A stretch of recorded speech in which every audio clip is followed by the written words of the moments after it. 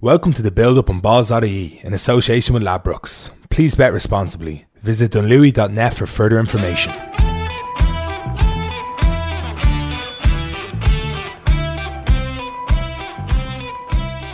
Hello and welcome to the Build-Up on Balls.ie, your weekly show where we get you hyped for the sporting weekend. Although this week, we're getting you hyped for Thursday. That's why we're coming to you a few days early, because it is a big, big week for Ireland. We are trying to finally qualify for Euro 2020, 2 months before 2020 actually finishes.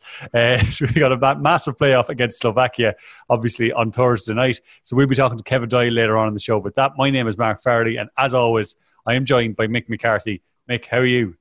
I'm all right, Mark. This is the longest build-up that there's ever been to a football match. I can't believe it's going to happen. I don't think we've ever had a fixture as long in the reckoning. Like maybe at the start of a World Cup campaign or something like that, you know, you're playing Germany away on the last day. Maybe that's been longer, but you wouldn't know what was on the line.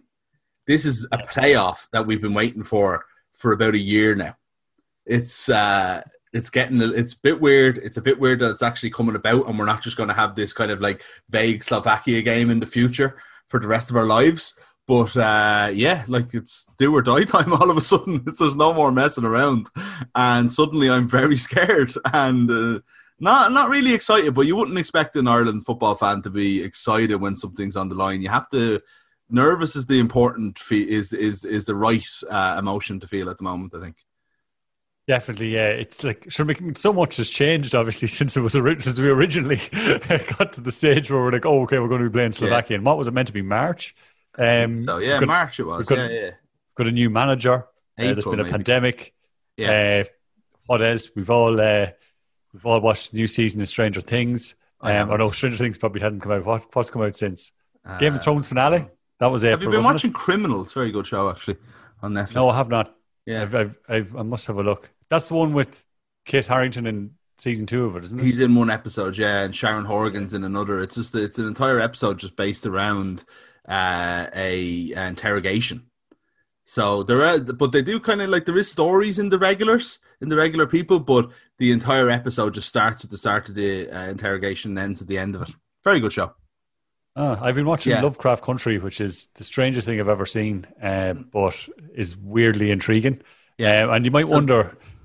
So go on ahead. No, I was just going to say, there's no Premier League this weekend. We do have international games, but they're obviously not as many on as often. And the GEA's gone. It's off, at least for 1 week. And who knows what's going to happen with the rugby, with Munster having a positive test now. So I think it's actually very important for a sporting build-up show that we talk about what we're watching on Netflix. I was literally about to say, you might wonder why these guys spend the whole introduction talking about what good shows they're watching. But look, you might have to resort to non-sport over the coming week or weeks, because I think we've been spoiled a little bit with football in terms of the fact that the Premier League has been absolutely mad. I'm pleased to say my Man United Tottenham prediction of 0-0 came off at the weekend and passed without incident. And of course, Liverpool getting that routine victory over Aston Villa 4-1, I think I predicted, Mick. Oh my God. I still don't really know what to make. I've ran around the kitchen, the sitting room, every room of like stadiums, whatever, when Aston Villa have scored goals in the past. Now, I have to say, when Ollie Watkins did get the second goal, the top corner goal, I was I was kind of banished to the kitchen, because NFL night's a pretty big night in our house. But, so what, it was on Red Zone as pride of place on the main TV. So I was in the kitchen watching on my laptop when Villa and Liverpool was on, and I did kind of do that shriek where I was about to shout and realised that there was a baby in bed, and instead ran up and down twice the length of the kitchen. But other than that, I didn't kind of like celebrate any of the goals, because they were just kind of like, I was like, oh my God, it's 5-1.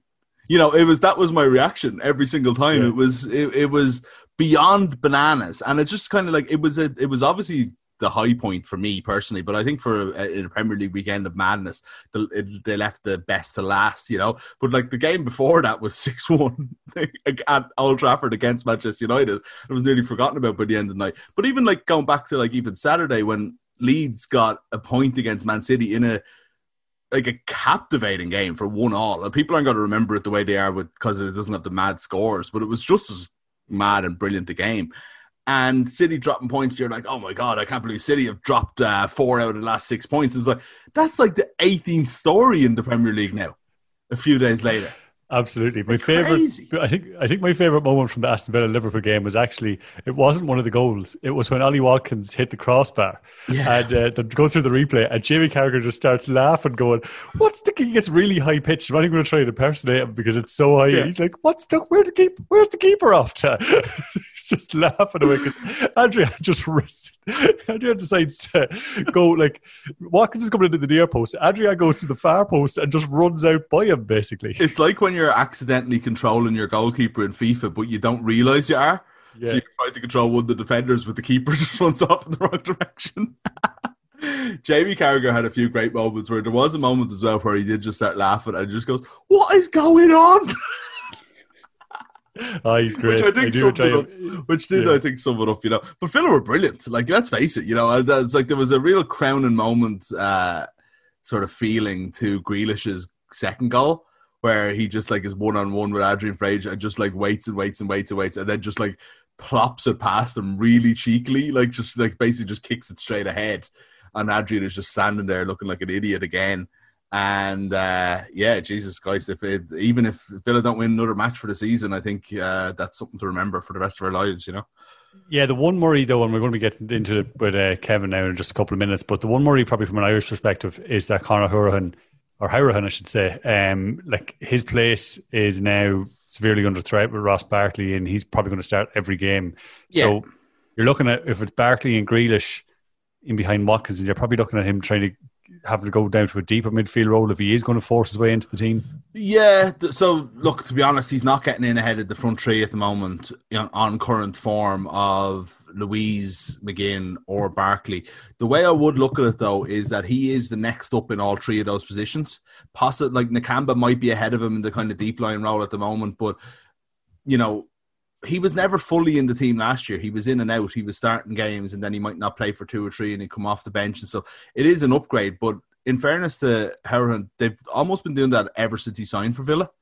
They've been, It's like Glenn Whelan always, Stoke were always buying someone to replace him and he never did. Now it is a little bit different, but what I will say is that he has got better all the time and he's become more important to the team. And he's been through this before. There's going to be injuries. There's going to be rotation. There's got to be suspensions. I think actually his start of the season, even though Villa kind of did replace him in a way, his start of the season ensured that he's going to see a good bit of game time this year. He might not play every week. He might not play in the big games either. You know, realistically, to be honest, as a Villa fan who's been watching them every game for like basically every game since they've been in the Premier League, he hasn't had great games against the big teams anyway. The game tends to pass him by against the very good teams. It's just the way... I don't know why, but against the Norwiches and stuff last year, he was man the match in both games. You know, he was brilliant against Fulham the other night.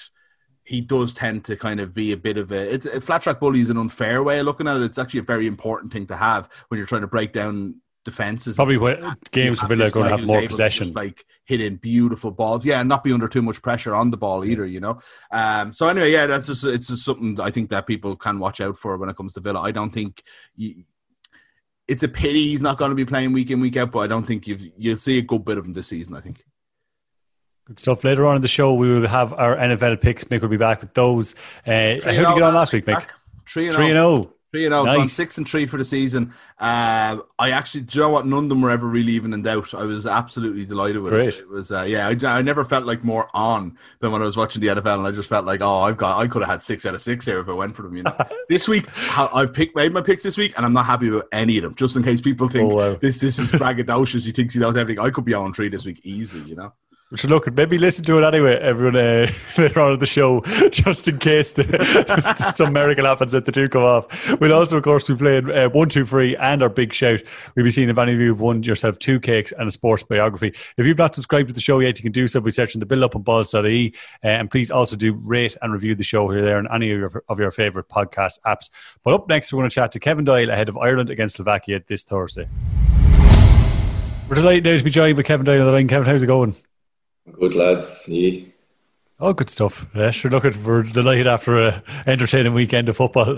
Hopefully it's as entertaining on Thursday. We were just talking there before we rang you about Conor Hourihane and his future in the Aston Villa team. But like for Ireland, I suppose, given that Seamus Coleman looks to be out for Thursday, I suppose a big selection headache now for Stephen Kenny is probably that midfield trio that he looks like he's going to go with.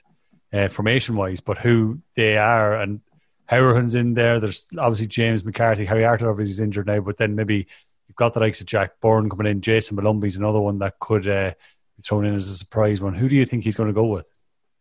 I really don't know.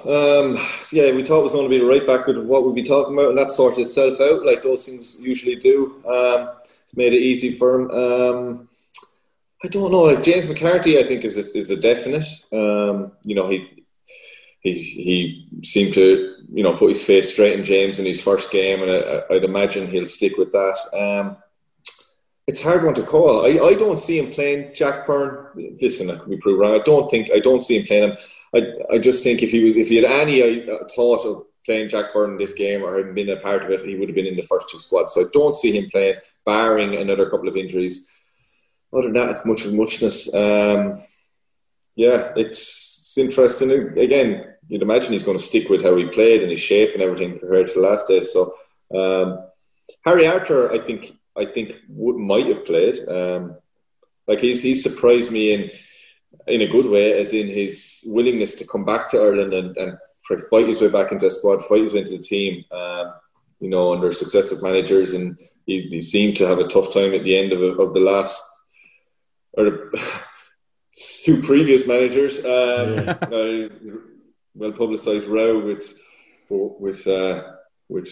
Roy, I think, at the time. So I think he would have been in a good shout. He's injured, so it's going to be interesting. And I suppose another one in that one is just Jeff Hendrick, because it's interesting. People were kind of drawn out. It was straight after the first game of the season, so people are very quick to draw conclusions. But they were saying that Jeff Hendrick, that maybe there's been a lot of times with Ireland, he hasn't been up to the standards he was, say, going into Euro 2016 or at Euro 2016, and that maybe that was down to the way he was playing at Burnley, and that once he's let off the leash a little at Newcastle, but straight away he got the goal and assist in this opening game of the season. Now, I don't know how much that is, about how quickly that can turn around for a player, but can the way they're playing at their club kind of spill over into the national team and find it difficult to adapt or whatever to different tactics? No, I always thought the opposite. It was a good chance to play a different way at your national team and a break from maybe the stress of day-to-day club football, or if you're not enjoying your training or your manager club football, it's nice to come out with your national team. So I don't think... The thing with Jeff, more so for me, is trying to pin him down in a position. I think he's a very good player, but trying to figure out, is he... he sort of drifts out. He's played on the left of a tree, or do you play him nearly in a more forward, nearly in a number 10 role, or do you play him as an actual centre midfielder? And I don't know what his best position is, and I don't know. I know Jeff, and I've been in squads, and I've never really asked him what his favourite position is. I don't know what his favourite position is. He has an engine that he could be a box-to-box type midfielder through the centre, and I'd like to see him more there. But he seems to have been, poked in positions and put here, there, and everywhere, and never really settled into one position. I think that's his biggest sort of drawback, I suppose, or the biggest thing he needs to sort of find a position and stick to it. And it's nice to be able to play a number of positions, gives managers plenty of options, but also for yourself as a professional, it'd be good to sort of nail one down and really concentrate on that and become a specialist in that position instead of floating around and not being 100% sure where you're starting every week. Can I ask you? Especially, he seems that. I was just going to say one last thing on Hendricks. He seems to have that. I know I've noticed a lot of time with him playing for Ireland is he's not afraid to go and get the ball off the centre backs. A lot of times you'll see, when we're kind of giving out about playing long balls or whatever, that sometimes you'll see midfielders will the ball be at the back and they'll turn around and they're kind of gone up the field looking for it. But that's probably the thing with him, is even with box to box, is that we want him kind of as an attacking role, but at the same point he's probably one of the best for getting it off, being brave enough to look for it off the centre backs and try and play it out from there. Yeah, he is a little bit different to what we have. He also, so about getting a goal, he pops up with some important goals. He will look to get on it, and he has that carefree attitude where he will look to get on the ball, and pressure won't affect him. Some people, it just, when the pressure's on and they just go, you know what, get it forward, get it away from me as quick as possible, and I won't look for it, but Jeff will look for it. He will, and that suits the way it looks like we're trying to play in the first two games under Stephen anyway. So it's a big pressure game, this one.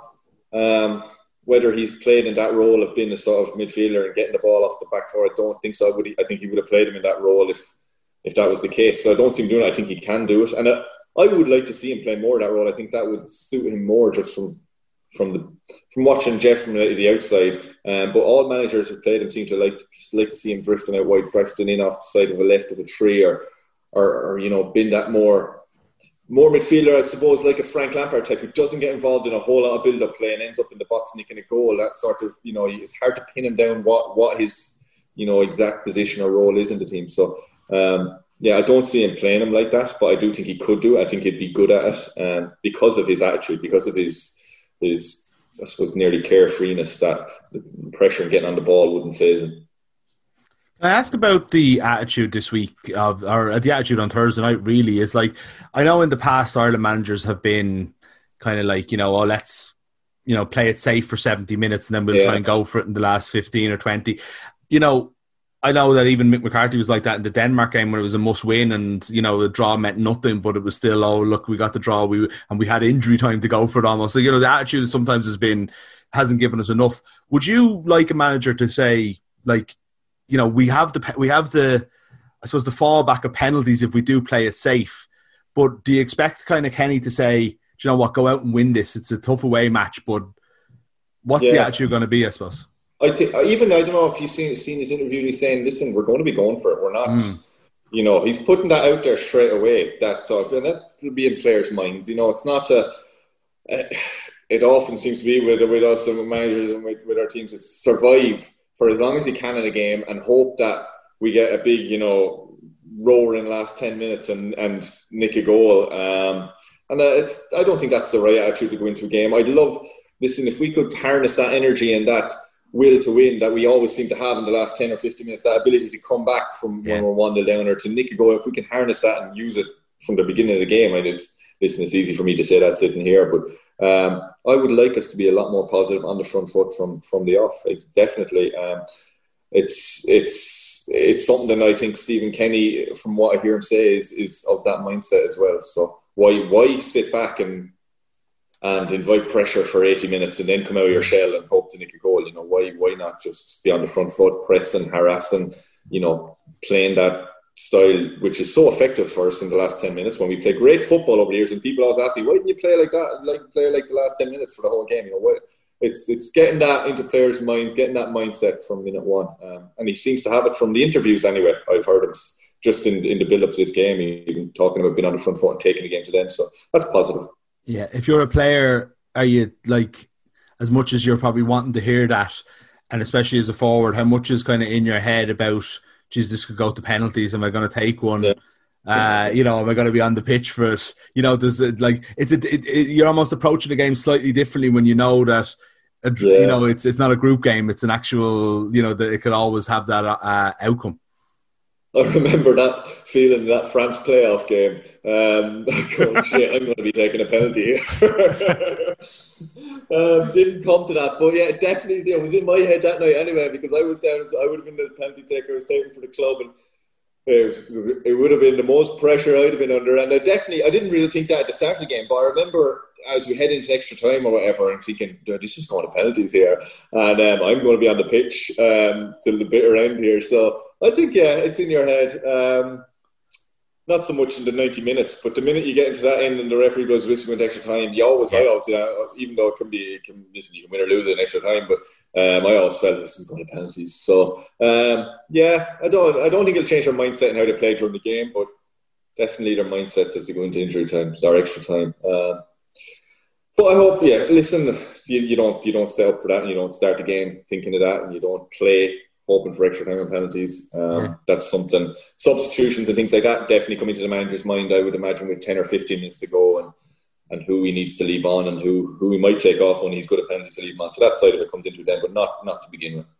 I got off on a total tangent here, actually, but just something occurred to me when you were saying that. I was thinking about that match in Paris when you're talking about it, and think about how much the Irish players gave to that. And I don't think I've never asked you or asked another players, like, do you think playing 120 minutes at high intensity ever comes into the conversation where people saying about the pressure of a penalty shootout? Like, you must be absolutely exhausted by the time it comes around. That never really comes into the whether you should miss or score, Yeah, definitely. It's you don't be thinking about it at the time, but it would be it's equal for both teams. Yeah. I suppose that's the idea of bringing on lads to take penalties, maybe. But yeah, because you'd be getting, you'd be starting to cramp up. You make bad decisions when you're tired, and that's equally the case if you're tired and going to take a penalty. So it's the same thing. I didn't have too many of my career. I had one near the end of my career. We're totally off a tangent here, but went extra time and penalty shootout in the MLS Cup semi-final or quarter-final against LA Galaxy. But yeah, and there was a lot of tired bad penalties. It was after a hot day and playing, 120 minutes, and you go to that, and you see the standard drops. But yeah, it's the same for both teams, so you can't really, I suppose, make excuses too much. I suppose the big thing when we're talking about the attitude as well is going to, obviously, it's not just the mental side of it, but tactically and trying to change the way we play. We're saying let's not overreact to the couple of Nation League games, that there's only been a couple of training sessions or whatever that Stephen's had with the team. But how quickly can players adapt to that? Like, is that more of a long-term thing, or are they able to, is it simply a case of like, we don't want you to hoof the ball up into the channels, we want you to play it through the lines, and the lads go, all right, grand, no bother, or does it take a long time on the training ground? I listen, that's the same lack of training still stands for this game. He's only going to have had 2 or 3 more training sessions this week. So like that, the whole argument still stands. I think players are more adaptable now, younger players especially. Lads who maybe in the Ireland squad a long time might still, have that ingrained in them maybe. But younger players are all the clubs are trying to play really good football nowadays from what I see. Mightn't be very good at it, but they're trying. And all the players will have been brought up in that philosophy and ingrained them. And the Irish squad's a young squad now.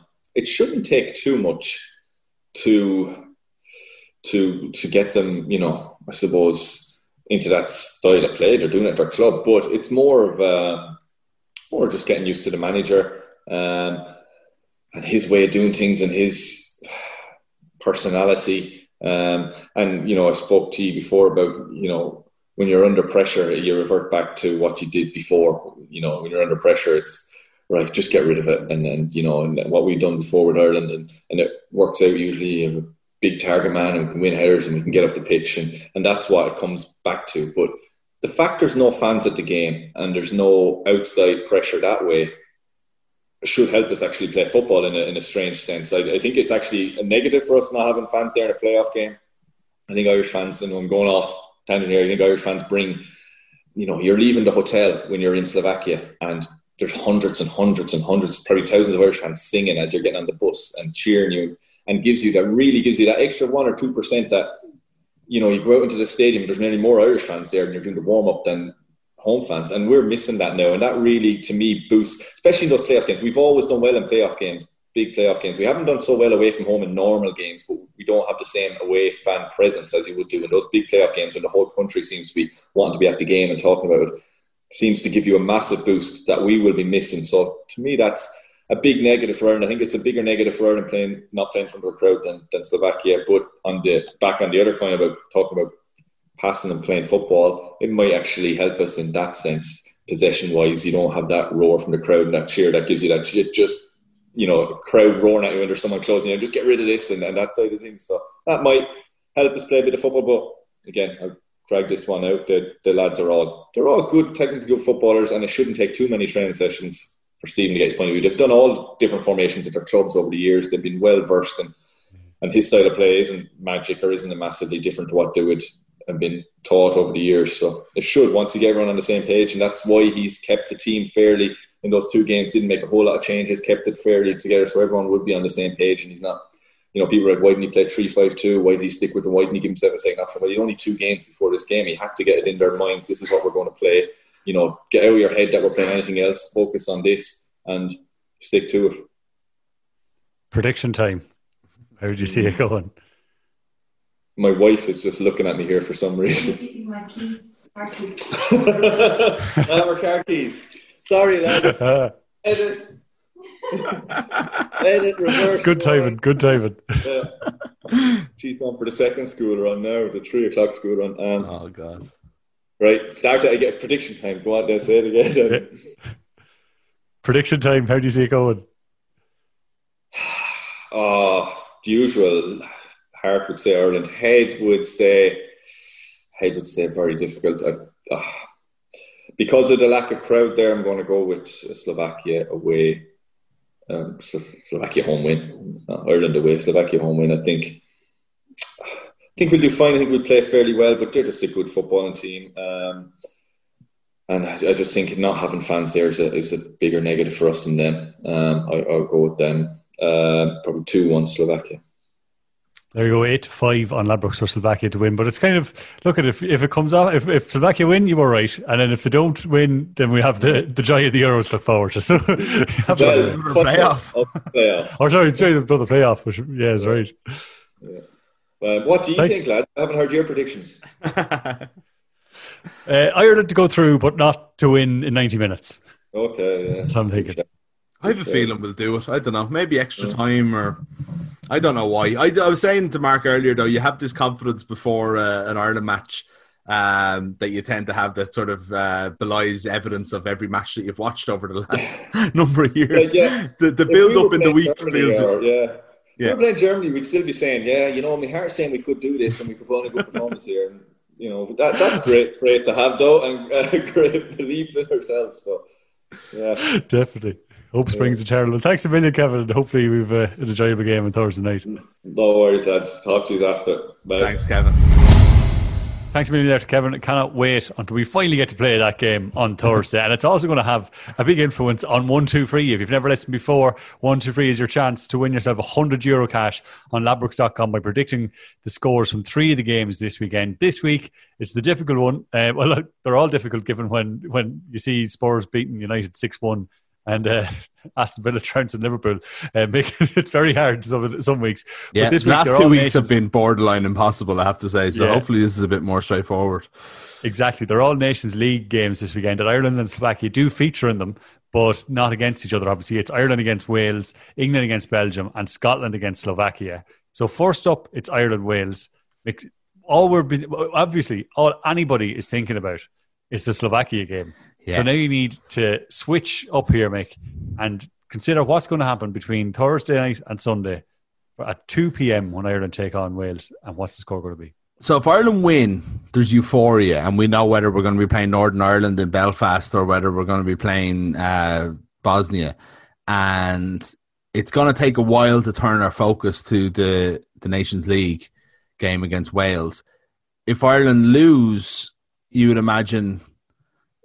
fair enough, that might be their way of lifting the management and players' way of lifting themselves. But at the same time, you have to think it's going to be really hard in a couple of days to come back from that kind of disappointment of not qualifying. Either way, I think it doesn't look good for us, Mark, I have to say. I think I'm going to go for 2-1 to Wales. 2-1 to Wales? Yeah. I don't want that to happen. I'm trying to win myself €100. In my head, I was thinking 0-0, but then this season is mad, and there's loads of goals. Every time I think 0-0, like I said 0-0 for Spurs and United last week, and it ended up being 7 goals in it. So I'm going to say 2-2 here. I think Ireland would be buoyed by qualifying, and I'll talk about that in my big shout about how they're going to do it. And I think that's going to get them. That's going to see them. We'll be carried on the wave of euphoria. I don't know if maybe you're saying they might distract. No, I've massively changed my mind. No, I have. I think Ireland are going to win this game 3-1. 3-1. Wow. Yeah, I don't. I'm sorry. Last minute change. I'm flip flopping here, but I've just decided that we are going to get something on Thursday night, and I think that actually that's going to kickstart a run for this team and a bit of self belief, and they might just go and do Wales. Might be like our first game in the Aviva in a while. Well, since the last one, since losing to Finland. It's rare I didn't think about this in advance, Mark. That's all I'm going to say. But you'd be wrong. And then up on Sunday evening at 5 p.m, it's England against Belgium. I think Belgium are the number 1 ranked team in the world now. The best team in the world, I heard. Yeah, they didn't win the World Cup or anything that was on only 2 years ago, but the best team in the world. Yeah, the best team in the world against, of course, who would have been the best team in the world only for Croatia doing them over the World Cup. Yeah. 2-2, did you say? They cheated by winning. I'm going for 2-2 in this one. I'm actually looking forward to this game. It's on straight after the Ireland match as well. So it could be a good Sunday afternoon, actually, leading into the Scotland game in the evening. We'll get to that What's it called? A barnstormer? I can't remember the phrase. Barn burner? I don't know, yeah. Barn burner, I can't remember. Anyway, England, Belgium. I'm going to go for 0-0 here. No, sorry, 1-0 Belgium. I go 1-0 Belgium. Gary Southgate's going to play 3 defensive midfielders, and it's going to be very boring. So I'm saying we have 1-0 Lukaku to score, for Belgium to beat England. And then England will Scotland, have all the Tammy Abraham birthday party lads back for this game as well. They're not playing against Wales on Thursday night. But they're going to be back. Yeah, apparently they'll be, but they're just taking an extra day or two out of caution. Yeah. That's Chilwell, Abraham and Sancho, I think. So probably only 2 of them play. Scotland against Slovakia, 7:45, Sunday night. Scotland would be buoyed by their by the fact that they're playing. Who are they playing again? They're also playing in the. They are, yeah. European qualifiers, aren't they? I can't remember who it is though. I was looking at it 5 minutes ago. They're playing Israel. They'll beat them. Yeah, they're going to beat Israel, and they're going to be on the crest of a wave. Slovakia are going to be knocked out by Ireland. So Scotland are going to continue this great run, and it's going to be 1-0 to Scotland. No, I put up my fingers to say 1-0 beforehand. I think it'll be also 1-0 to Scotland. 1-0, there we go, we agree on it. Good stuff. Whatever you think yourself, get on to ladbrokes.com right now and play 1, 2, 3. If you get one of the scores right, you win a €5 free bet. If you get one of the scores right, you win a euro free bet. If you get 2 of them right, you win a €5 free bet. And if you get all 3, you'll win yourself €100 cash. All right, hold it. Just hold it, Alan. Push him out. Steady, David, don't. Get round. No, don't. Bloody! That is the voice of Graham Taylor, meaning it is big shout time. Your chance to win 2 cakes and a sports biography by sending us in a prediction that is 25-1 or greater on ladbrokes.com. And if it comes off, you'll win yourself that coveted prize. Mick, you were close last week with your massive one, but you were also a million mile away at the same time. I had 7 bets and 5 of them came off, which sounds pretty good. And Glen Rovers was the last one through, and that they lost, obviously, to Blackrock on Sunday night. But unfortunately, the first game out was Moorfield and Athy in the Kildare County Final, and Athy won it well, and my big shout was ruined before it really got off the ground because every other game was on Sunday. So even though I did well, it was a good pick. There was no drama involved, unfortunately. It was gone from, I think I just sent you a 2-word message, the second one being Moorfield and the first one being an expletive on Saturday night. But yeah, I was happy with the go, but ultimately there was never any. There wasn't even a slice of cake in my future at any stage. Never mind 2. Yeah. With this week, I am back in the driving seat, and I'm calling this Ireland and Friends big shout, right? Because I get to the Ireland and Slovakia are included in this, but I'll get to that in a second. Because the other 2, it's a treble, right? And they're all to do with playoffs for the Euros. It's the division below us, or whatever you'd call it, the Nations League group. Below us that have their semi-finals on as well. Georgia are playing Belarus. We always have a nice. We always beat Georgia, but struggle to beat Georgia, which is good, probably big the best way derby of putting there. it. Yeah, exactly. So they're 5-4 to beat Belarus. They're just about favourites for that on Ladbrokes. So I'm going for them to beat Belarus in 90 minutes. In 90 minutes. Yeah, and then North Macedonia, formerly Macedonia, now I think the Republic of North Macedonia. Are playing. Of course, they used to Kosovo. be the former Yugoslav Republic of Macedonia as well for a while. Exactly. Yeah, and I think it might be even Northern Macedonia they're called. But anyway, they're playing Kosovo. What a game! Now, Kosovo, we don't have much history with Kosovo. Obviously, we do have with Macedonia, and that's why I'm going for North Macedonia to beat Kosovo. They're 6-4 on Ladbrokes. Again, just about. I think Kosovo are 2-1. So North Macedonia are just about favourites for it. This is though going to be this is a really interesting game, and that's why I kind of was almost kind of drawn to it straight away as well. 2 big derbies here, Mark. I like it, and I also like that we live in a modern world where there's so many bloody channels. So I guarantee this is on something, and you can actually watch it. I'll tell you one thing, right? There was a talk there for a couple of months that Aston Villa were signing Werder Bremen's Milo Rashica. Exciting winger who scored lots of goals against Bayern Munich and Borussia Dortmund in the last couple of years. And I found myself following some Kosovan Twitter accounts. So all of it, not only is Rashica someone I would be excited to see, but especially this one account who was breaking all the news of where all these people were going. We're talking about some really good sounding players that I've never seen play football going to some pretty decent sized clubs, and it made me think that I'm not hearing too much about the North Macedonians getting big transfer deadline day moves, but there seems to be a lot of Kosovans who are going to big European clubs. So literally based on that alone, I'm worried about your pick.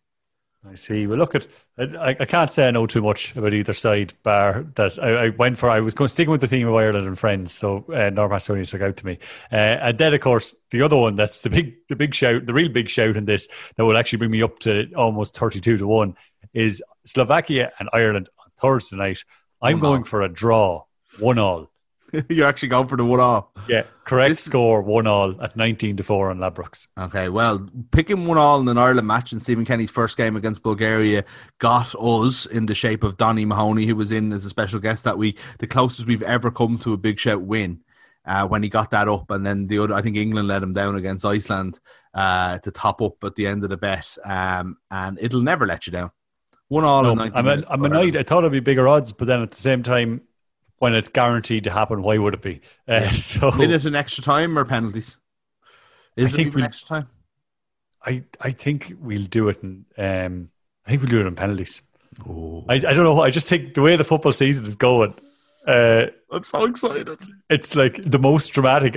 It's like what way could this be the most dramatic ever at any game that I'm looking at? Do you see? Speaking of penalties, AC Milan against Rio Ave. Was Rio Ave? I don't know how to pronounce it. Ave from Portugal last week. The most ridiculous penalty shootout ever. It's on balls that I urge you to go and check that out if you haven't. I know it's almost a week old at this stage, and it's obviously the big news. Then it was the following day, the Europa League draw with Milan in the same group as Celtic, but.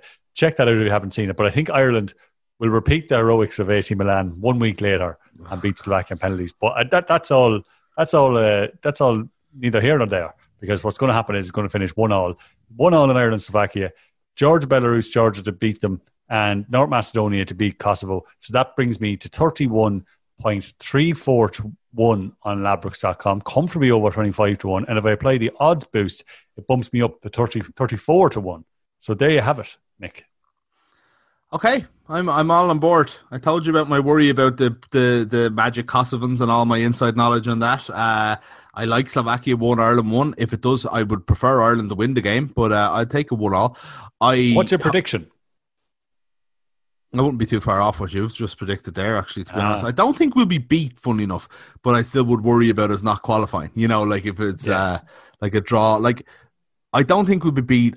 I think we can go and take it to them, and if we do, you know, we've the right manager and the right setup and the right kind of belief, and hearing like Robinson talking there yesterday and Callum O'Dowd and stuff like that, I do think they do believe they can win it, and they definitely have the license to go out and actually go and do that. So that gives me positivity. Look, Kevin talked about it better than I did, than I ever will. But I still have more positivity, but we've been fooled before by Ireland. We all, like, you know, in the build-up to games, we think, oh, yeah, you know, here's who's playing well in the Premier League and here's who's doing this and here's what the manager is saying and so on. And then we go and start the game. So there's just, you know, I'm trying not to be too gullible here, Mark, I suppose. Yourself. But I do have positivity. I don't know about you. I think, well, you know, as positive as an Irish person can be, we're going to go through in penalties after a 1-1 draw. Yeah, Darren Randolph, come on, buddy. You haven't had much to do this season. You lost 4-0 in your only game in the League Cup against Everton. You know, step it up for Ireland. Save 3 penalties and don't even have any drama. Like, save the first 3 penalties. Yeah, you know, give us a chance to miss one. And then take one yourself. And why not? Score the winning one. Yeah, exactly. Look, send us in your big shout for the weekend. It obviously doesn't have to be just about football. It could be anything. There's not a whole pile of major sport on this weekend, but we've got obviously Formula 1, the Grand Prix in Nuremberg. I don't know what to even call it. It's the Eiffel Grand Prix or the Eiffel Grand Prix. The French Open, which is set up to be, looks like we're going to have a Rafa Nadal and Novak Djokovic final, which will be an interesting one. Whatever it is. NBA finals. NBA finals a little bit. Game 5 tonight. So you'll definitely have at least one game at the weekend. Well, only one. Game 6 will definitely happen. So that'll happen. There's 2 games to come. And you got the NFL, which I think we're going to say the NFL picks, which we'll be getting in just 1 second. But if you, whatever it is, just send us in your big shout to the gaffer at balls.e, put the big shout in the subject line, Send us your prediction. If it's 25-1 or greater on adbrooks.com, and if it comes off, you will win yourself 2 cakes and a sports biography. As we mentioned before we go, it's time to get Mick's NFL picks. Mick, before we get into what your picks are for this week, and obviously you want to luxuriate in the 3-0 you went last week, one that was kind of going on Twitter at the same time as Aston Villa Liverpool, and I couldn't really, because I wasn't into it enough to know what was happening. I didn't really understand why it was a big deal, and then I realised, oh wait, it's the Browns. That's why, because the Dallas Cowboys lost 49-38 to the Cleveland Browns. Am I right? Am I not right in saying that the Cleveland Browns are awful? And then obviously the Dallas Cowboys is basically my Dallas Cowboy thing is like they're the biggest team in the NFL just by like name wise. Yeah, people would know. And also Homer wanting to own them and getting the Denver Broncos instead. That's where Cowboys knowledge stops. It's a long time since the Cowboys have won, but they're always kind of on the verge, and they are the biggest team. They're the biggest media team. They're the team that are always on like national TV in America. A lot of fans over here as well. They're a mess this year. It's so funny, right? So they got in a new coach, Mike McCarthy, a.k.a. me, the former Packers. Mick McCarthy, former Ireland manager. Exactly, yeah. But he is actually, in actual fact, Mike McCarthy was the Packers Super Bowl winning coach in 2010. He was there for a long, long time. Kind of just sort of lost its momentum and he left. Took a year out last year. And now he's back with the Cowboys, and it was like, oh, this is going to transform their offense. And, you know, they're a contender this year. They've got all the bits. You know, it just seemed like that they were kind of set up for at least to be one of the 3 or 4 Super Bowl contenders on the NFC side. They started off 1-3. They've lost. The only game they won was an insane, stupid comeback where they scored 50 points against the Atlanta Falcons, who are 0-4 and have lost all their games, and some of them hilariously. When they've lost all their other games. And then they go and play the Browns, who are the Browns, right? So you're saying you thought they're awful. The Browns weren't meant to be awful last year for the first time in a long time. So they had Baker Mayfield, who played half a season the year before, and they come in and was meant to be the next big thing. And then they signed Odell Beckham, and they had Jarvis Landry, and they have like really good running backs. And, you know, they got the number 1 pick in the draft as a defensive player, Myles Garrett. You know, and they ended up being a disaster. Myles Garrett's going to be the most famous person, at the end of his career, he's going to be most famous for hitting a guy with his helmet and getting suspended for the rest of the season. OBJ has been a disaster there generally, and Mayfield doesn't look like he's up to much at all. So that's, you know, nobody's believing in the Browns this year. Then they go and start off okay. They lose their first game to the Ravens, and they've won 2 since then, but they've kind of played nobody. And then they're playing the Cowboys, and they do beat them in that mad way. Beckham has his best game as a Brown, realistically, and you know, but they concede a lot, and it's another stupid game that the Cowboys are involved in. But the story is all the Cowboys. So nobody's really buying into the Browns yet, you know, which is funny because they're playing the Colts this week at home, and they're plus 2.5. And this is the test. This is like I'm really surprised they're underdogs. I am picking them as one of my picks. So it's funny that you should mention that.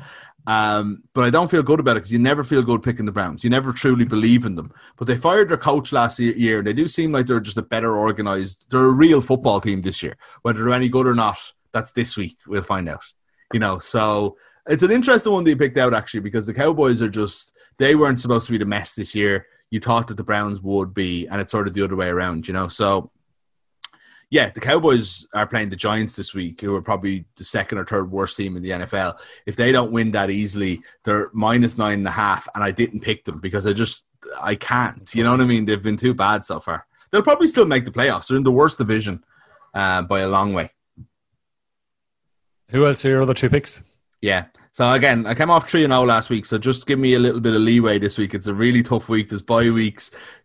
Teams are riddled with COVID. You don't know. Actually, do you know, you're talking earlier about like, you know, oh, this is what's happening this weekend. There's not too much going on. And we know how COVID's affected the GEA. We don't know how it's going to affect rugby. The NFL is on the precipice. Like, you know, one game was cancelled and one game was moved to last night this week because of outbreaks. And there just seems to be things every day. And you've got these massive traveling parties of like over 100 for every game going all around the country. And you kind of can't. Sounds mad when you think about it. Yeah. And there just isn't too many and it's the worst affected place nearly in the world.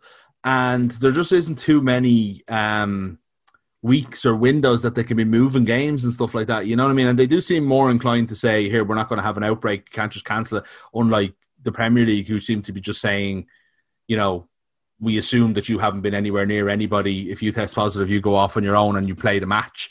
You know, so I think it's actually more responsible.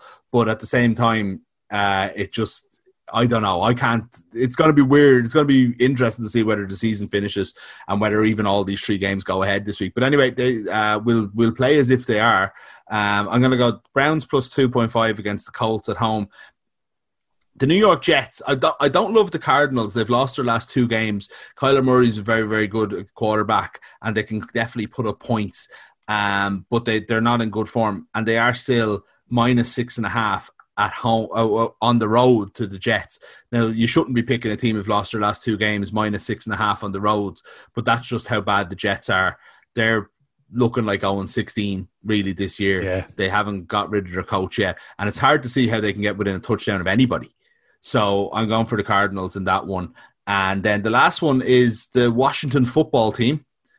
That's their official name. They're at home to the Los Angeles Rams, and they're plus 8.5. They're feisty. I went against them last week. I was actually really happy with this pick because I picked the Ravens minus 8 at halftime, and they were minus 14 overall. And if I'd gone for the full game, it would have been a push because they stayed in it and they just kind of are somewhat feisty, you know. So I got the bet because they were up by, I think, 14 at halftime. Which was better odds as well. But the Rams definitely aren't as good as the Ravens, and I think they'll just hang with them a little bit, and they're at home. I don't think they'll win the game. I think they'll probably lose by between 6 and 8, but 8.5 is a pretty good number there. So that's just going with a bit of pluckiness in Washington, and then I'm basically betting on the Browns to finally step up and prove themselves, and then I'm basically betting against the Jets in the other game rather than for the Cardinals. One last test I'm going to have for you. Maybe I don't want to answer it now. I'm going to put it out to the listeners as well. Just on what we were talking about there earlier on. Can anybody name to me a name? Send us in a name at Balls DOTIE or to the gaffer that is more common than Michael McCarthy across sport. So you've got Mike McCarthy, NFL coach, Mike McCarthy, former Kerry player, Mick McCarthy, soccer manager, Mike McCarthy, the rugby player. I don't think... Balls.ie editor. Balls.ie editor, Mick McCarthy. I can't think of another one. I can't think of a name that even comes close. Was it Mick McCarthy who played in the Cork football team in the team that won the All-Irelands in 89-90? There you go. Like I can't think of a single one that... the only thing that I can even compare it to is Mick Foley, the wrestler, and Mick Foley, the journalist. And the Kildare footballer. That's true. And the Kildare footballer. There's 3. So that's the closest thing we've got is a wrestler. That's a good bit. We're up to 6, I think, in my name. So yeah, fair enough. I'd be interested to hear.